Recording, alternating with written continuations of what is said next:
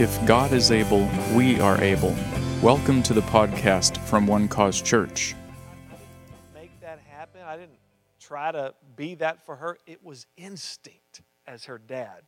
When I hear the distress call of a child, Daddy, I immediately want to be there.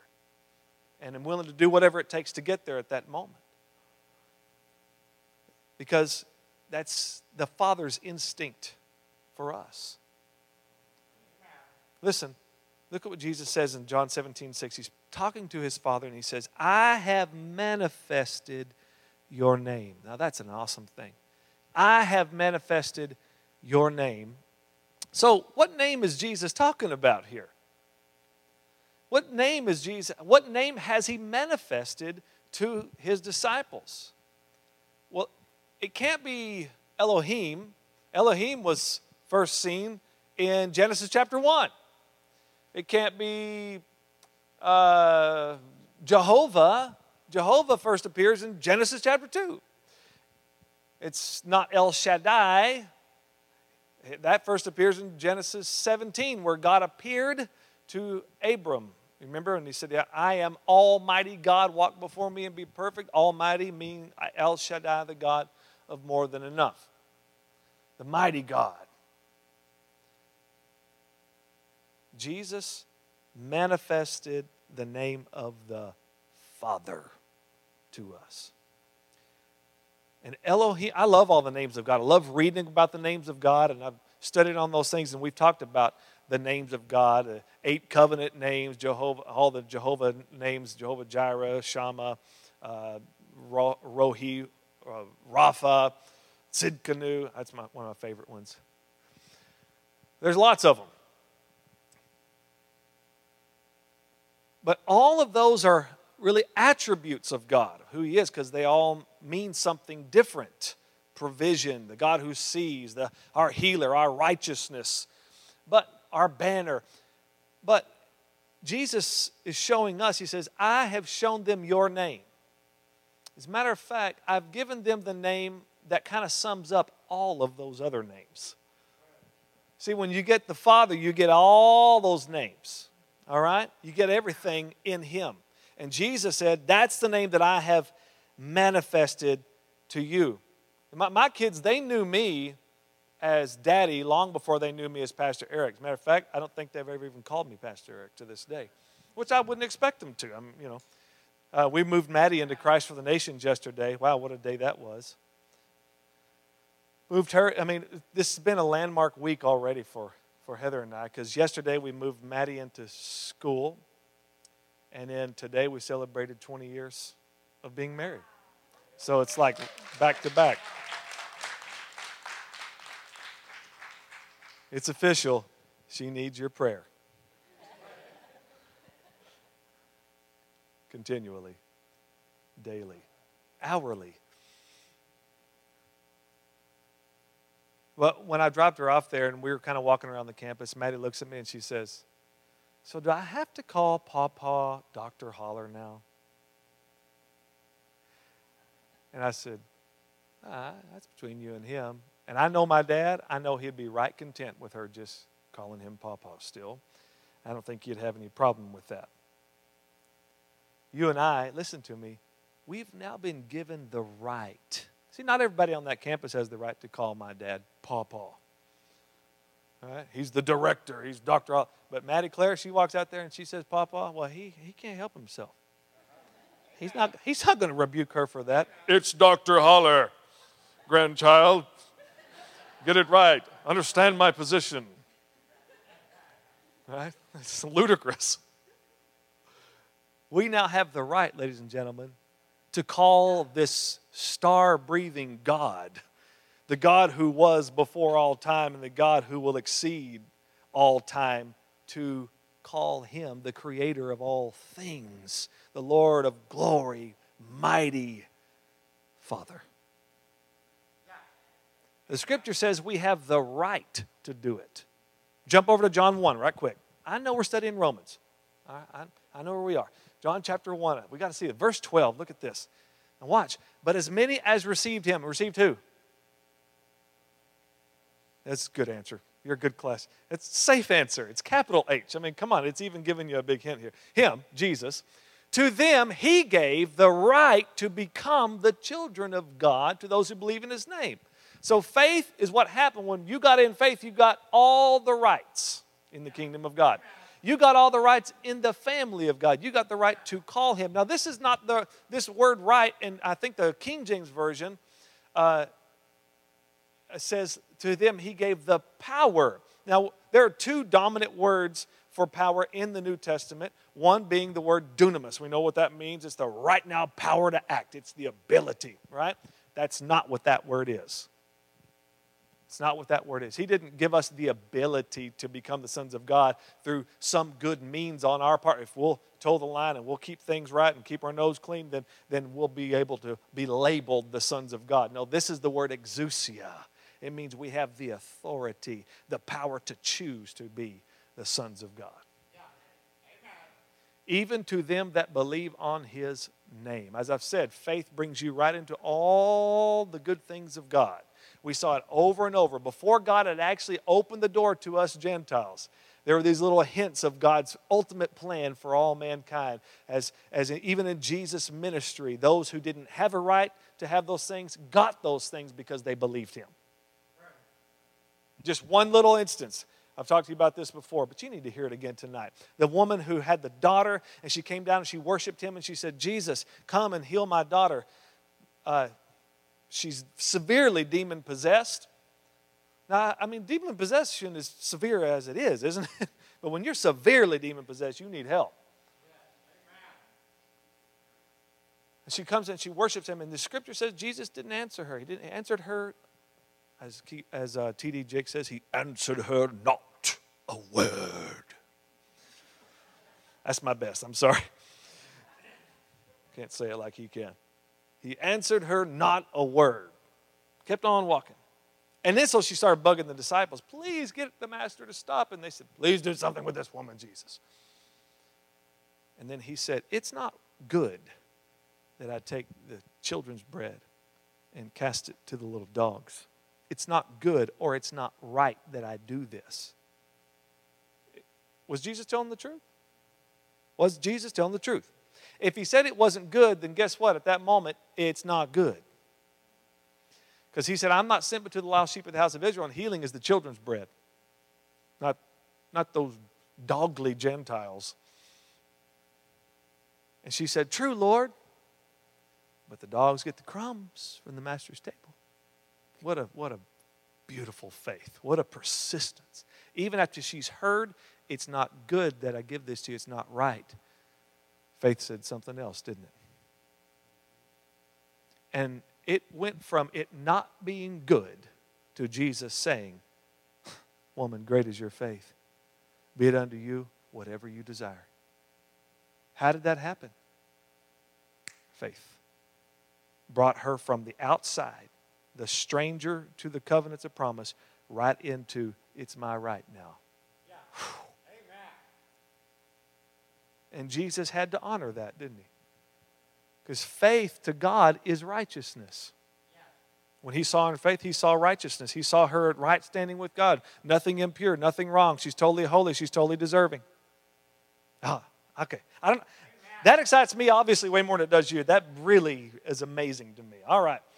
And watch. He said, I have manifested, John chapter 17, I have manifested your name to the men whom you gave to me out of the world. They were yours. You gave them to me, and they have kept your word. Now jump down to verse 11 of John 17. Look at this. Now I am no longer in the world, but these are in the world, and I come to you. So here's Jesus saying, I'm about to be out of here. So how is Jesus now going to watch over his guys? How is he going to be there for them? How is he going to protect them? And he's leaving. This is how. Holy Father, keep through your name.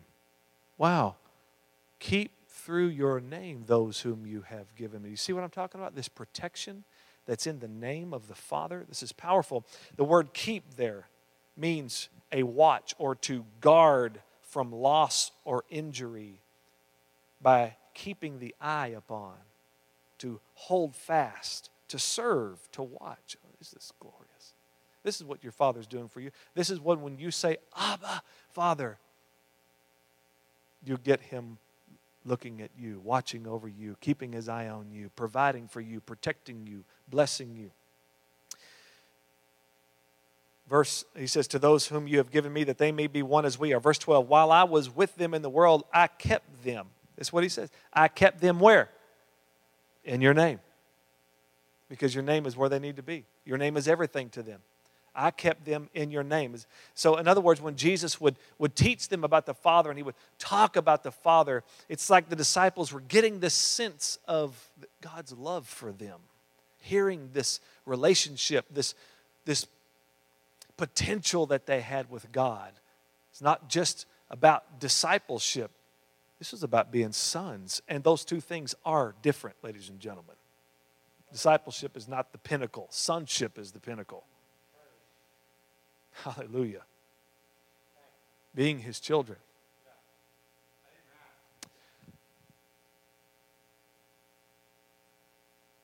He taught them things like, it's your Father's good pleasure to give you the kingdom. He said things like this, if you being evil know how to give good gifts to your children, how much more will your heavenly Father give good things to those who ask Him? If you've got good intentions for your children and you're faulty, how about this perfect, good, and holy God? Where do you think you got that instinct from? Where do you think you got the desire to be good to your children from? Amen. The spirit of the new covenant is known in this cry, Abba, Father.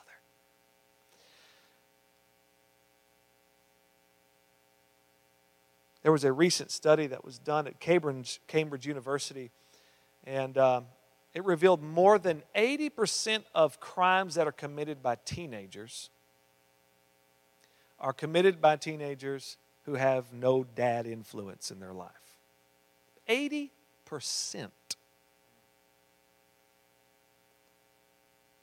And so many of those who are in the ages between 13 and 35, even now, most of them at this point have come from a broken home, divorced home, or a home where there's no father present. And I'm not saying these things to discourage you about the future of our country. And really, what I'm wanting to do tonight is to help compel you to simply show them the Father, to do what Jesus did, because that's where everything is. It's in Him. We reveal the Father to them, not their sin. Huh? We reveal the Father to them, not their sin. Come on, I need a better amen than that.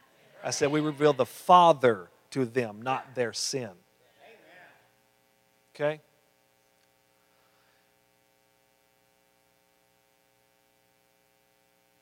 Because here's the thing about our Father. The Scripture says He's a father to the fatherless. He will not leave the orphan abandoned. Glory to God. He's a very present help in our times of trouble. This is the Father the world needs to know about. He knows everything we need before we even ask Him. That's what Jesus taught us about Him. Jesus said the Father sees every sparrow that falls to the ground. He clothes the grass of the field and the trees and the birds of the air. He takes care of all of them. And how do you not see yourself? Do you understand you're more valuable than all of God's creation? You're the most valuable? Why would you worry about one thing when Abba, Father, is a name that you can call on? Hallelujah. Because He'll never overlook you. Thank God.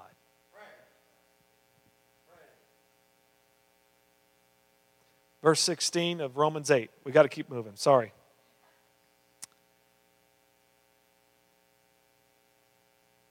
Come on, turn to your neighbor and say, you are much more valuable than a sparrow.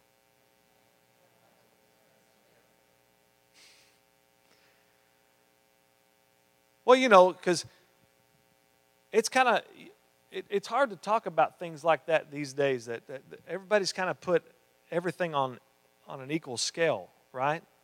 Have you ever seen that Sarah McLachlan commercial with the dogs? All these sad faces.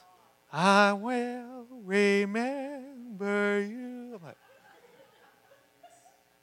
these are dogs, right? You know, okay, they're still children starving in the world. Okay. All right.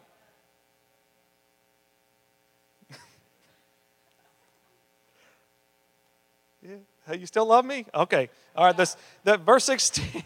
The Spirit Himself bears witness with our spirit that we are children of God. Just in case you want a confirmation, the Holy Spirit saying, yeah, it's true. Okay. All right. Let's go down to verse 19. For the earnest expectation of the creation eagerly waits for the revealing of the sons of God.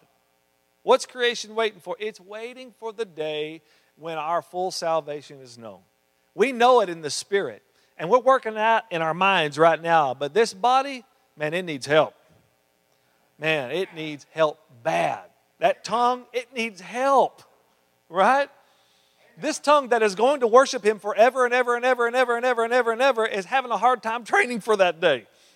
Huh? It doesn't want to do that right now.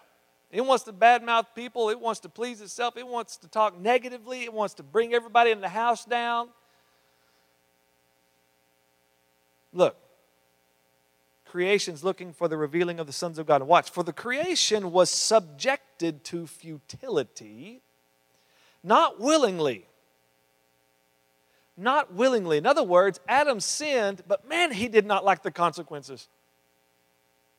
He did not like the death that came with that sin, even though God told him that's what was going to happen. Look, not willingly, but because of Him who subjected it in hope. It's saying that God subjected creation to futility or frailty in hope. Now, wow, okay, because all that Adam heard was, if you eat of that tree of the knowledge of good and evil, you will surely die. Where's the hope in that? I mean, at that point, that's all Adam knows. He's not been told, but don't worry, my son's going to die on a cross someday, so just in case. No, he didn't get that message yet. All Adam got was, if you eat of the tree, you're going to die. And this says that God, the Father, He subjected creation to futility in hope. How did that happen? I just parked there for a little while. I had to go, okay, God, where was the hope in that? All we heard was, this is going to happen and it's going to go really bad. And then when God shows up and He catches them red-handed, fruit-handed, Eve and Adam and the serpent. And then He begins to talk to them about the consequences of their actions. He starts off telling the man, because you listened to your wife, because here's the thing, he said, well, the woman that you gave me, he said, well, because you listened to her, this is what's going to happen.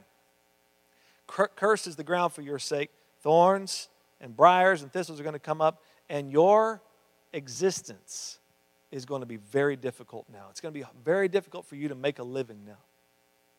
You had all of this, but sin brought this: frailty, futility. And then he told her she was going to have trouble in birth. But then he turned over to, and that Adam would lord over her. And then he said to the serpent, I'm going to put enmity or hatred between your seed and her seed. And he will crush your head, and you will bruise his heel. Oh, there's the hope. The hope wasn't known until that very moment. But I want you to jump over to Ephesians just right quick. I'm almost through for tonight, okay? Can you stick with me? Ephesians chapter 1, verse 4. Just as He chose us in Him. When? Before the foundation of the world. See, God already had hope in mind. Now, this is what boggles my mind. He already had it figured out that just in case Adam eats of that tree, I need to have a plan. So He chose us in Jesus, wow, before the foundation of the world, that we should be holy and without blame before Him, where? In love. Okay, all right. Wow. You need to be holy and you need to be without blame. That's not what that's saying. Just as He chose us in before the foundation, that we should be. Because He chose us in Him before the foundation of the world, this should be is the result of that.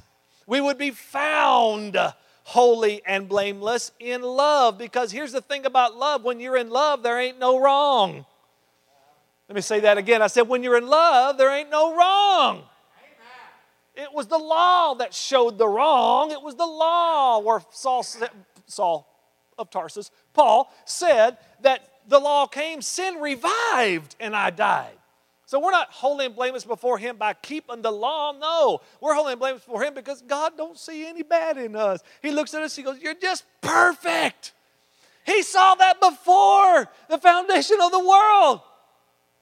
He saw you perfect because He loved you. I said, God loves you tonight. God loves you so much.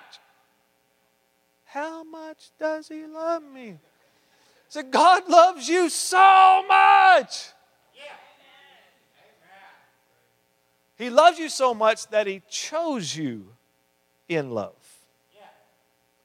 Unconditionally. Before the world was ever here, He chose to love you. And this is what that means.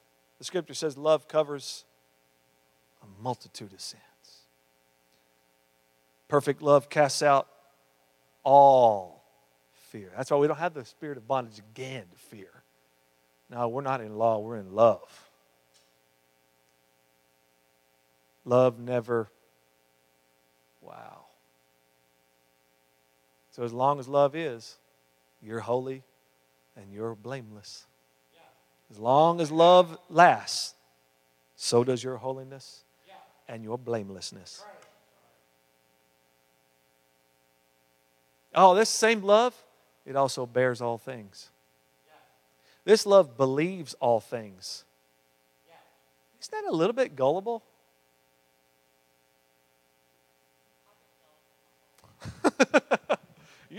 You're just so full of love, you'd believe anybody. Love believes all things. Think about that for a moment. That is, it never assumes somebody's lying to him. It believes that they're telling them the truth. All right. I heard some brakes squeak a little bit. I'm just saying, that's what the Bible says. Love bears all things. Love believes all things. Love hopes all things, which means there is nobody outside of the scope of God's love ever, ever, ever, ever. Nobody's too far gone. Nobody's sinned out of His love. It hopes all things. And it endures all things. See, that's why you could get back up again and keep going even after you failed, even after you missed the mark, even after you lost it. You could get back up because love endures all things. That's how much we're loved. He chose us in Him before the foundation of the world that we should be holy and without blame before Him in love. This is why heaven is a secure place. And I don't know about you, I think about heaven sometimes, and I used to think about it so long that it would make me freak out. When you try to start imagining eternity and then you start feeling all weird, like, okay, I don't know if I want to do that. I don't.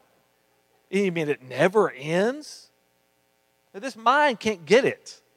It just can't understand it, right? It's staggering. It really is. I think we're going to live on and on, and God's going to continue to unfold the riches of His grace. I mean, you just think, will we ever get bored? Am I the only one that thinks like this? Huh? What are we going to do forever? That freaks me out. We're going to be loved forever. That's what's going to happen. We're going to be loved and loved and loved and loved. That's how He chose us. Having predestined us to adoption, verse 5, and I'll finish with this verse. Having predestined us to adoption as what? Sons by Jesus Christ. Wow, to Himself according to the good pleasure of His will.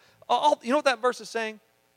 God had a family in mind, and He wanted you in that family. And you know why He did? because it gave him pleasure. Just because you being here is God's pleasure.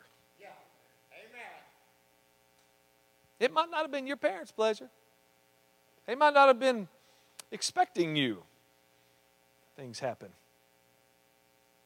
God said, welcome to the family. God says, welcome to the family. I'll take you. I knew you before you ever got here. Don't worry about how you got here. You're here. Amen. It gave him pleasure. Now I want to say something to maybe a little bit on the theological side. Having predestined us, don't let those words freak you out. You're not predestined until you're in Jesus. That's what this whole thing is saying. He chose us in Him. Matter of fact, He chose the entire world in Jesus. All right? He didn't choose just a select few. God was in Christ, reconciling the whole world unto Himself. So God has not predestined. You are bound for damnation forever. You can come to heaven. That's malarkey. All right? God so loved the world that He gave listen to me, He gave the world Jesus, but guess what else happened? He gave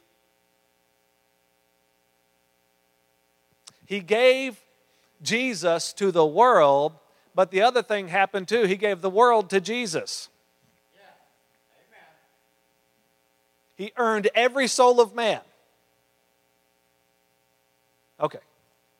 And it's in Him, according to the good pleasure of His will. He chose us in love. And now all He says for us to respond to that is to choose Him. And that's what Jesus was saying. To them, as many as received Him, to them He gave the power to choose to become the sons of God. As many as believe on Him. Father, thank you tonight for your wonderful word. Thank you, Father, that we have this name, Abba, Father, that we can call upon you. It's the cry of our spirit, Lord. Crying out, Abba, Father, crying out, we are sons of God. Hallelujah. We understand that that is true in the Spirit. Lord, help us to live our lives in such a way that we live as sons, not as slaves, not as servants, not because we have to, not because we need to, not because we should, but because we're sons. Because we belong to you, and in you we have every good thing. James wrote it out like this: don't err, don't make a mistake. Every good gift and every perfect gift is from above and comes down from the Father of lights, with whom there is no variableness nor shadow of turning. All we can do is daily walk by faith in this amazing grace. To believe that you love us this much. To believe your word is true. To believe that your promises are to be realized in our lives. That you have healed us. You have delivered us. You have blessed us. You have called us. You have enriched our lives with every good thing. We thank you for the Lord Jesus Christ, who made all of this possible. Thank you that right now you see everybody in this room, Father, and you're pleased at what you see. Because you see sons, you see children. You're not looking at faults. You're helping faults. That's why we have the Holy Spirit who helps us in our weaknesses. This is not what you're glaring at. You're looking at sons. Help us to see the Father above any other hindrance in our life. Let there be nothing between our gaze and your gaze. In the name of Jesus. Amen and amen. I love you guys very much. You've been a good class tonight. We'll see you on Sunday. Thank you for listening to our podcast. We would like to invite you to one of our service times in either McKinney or Dallas.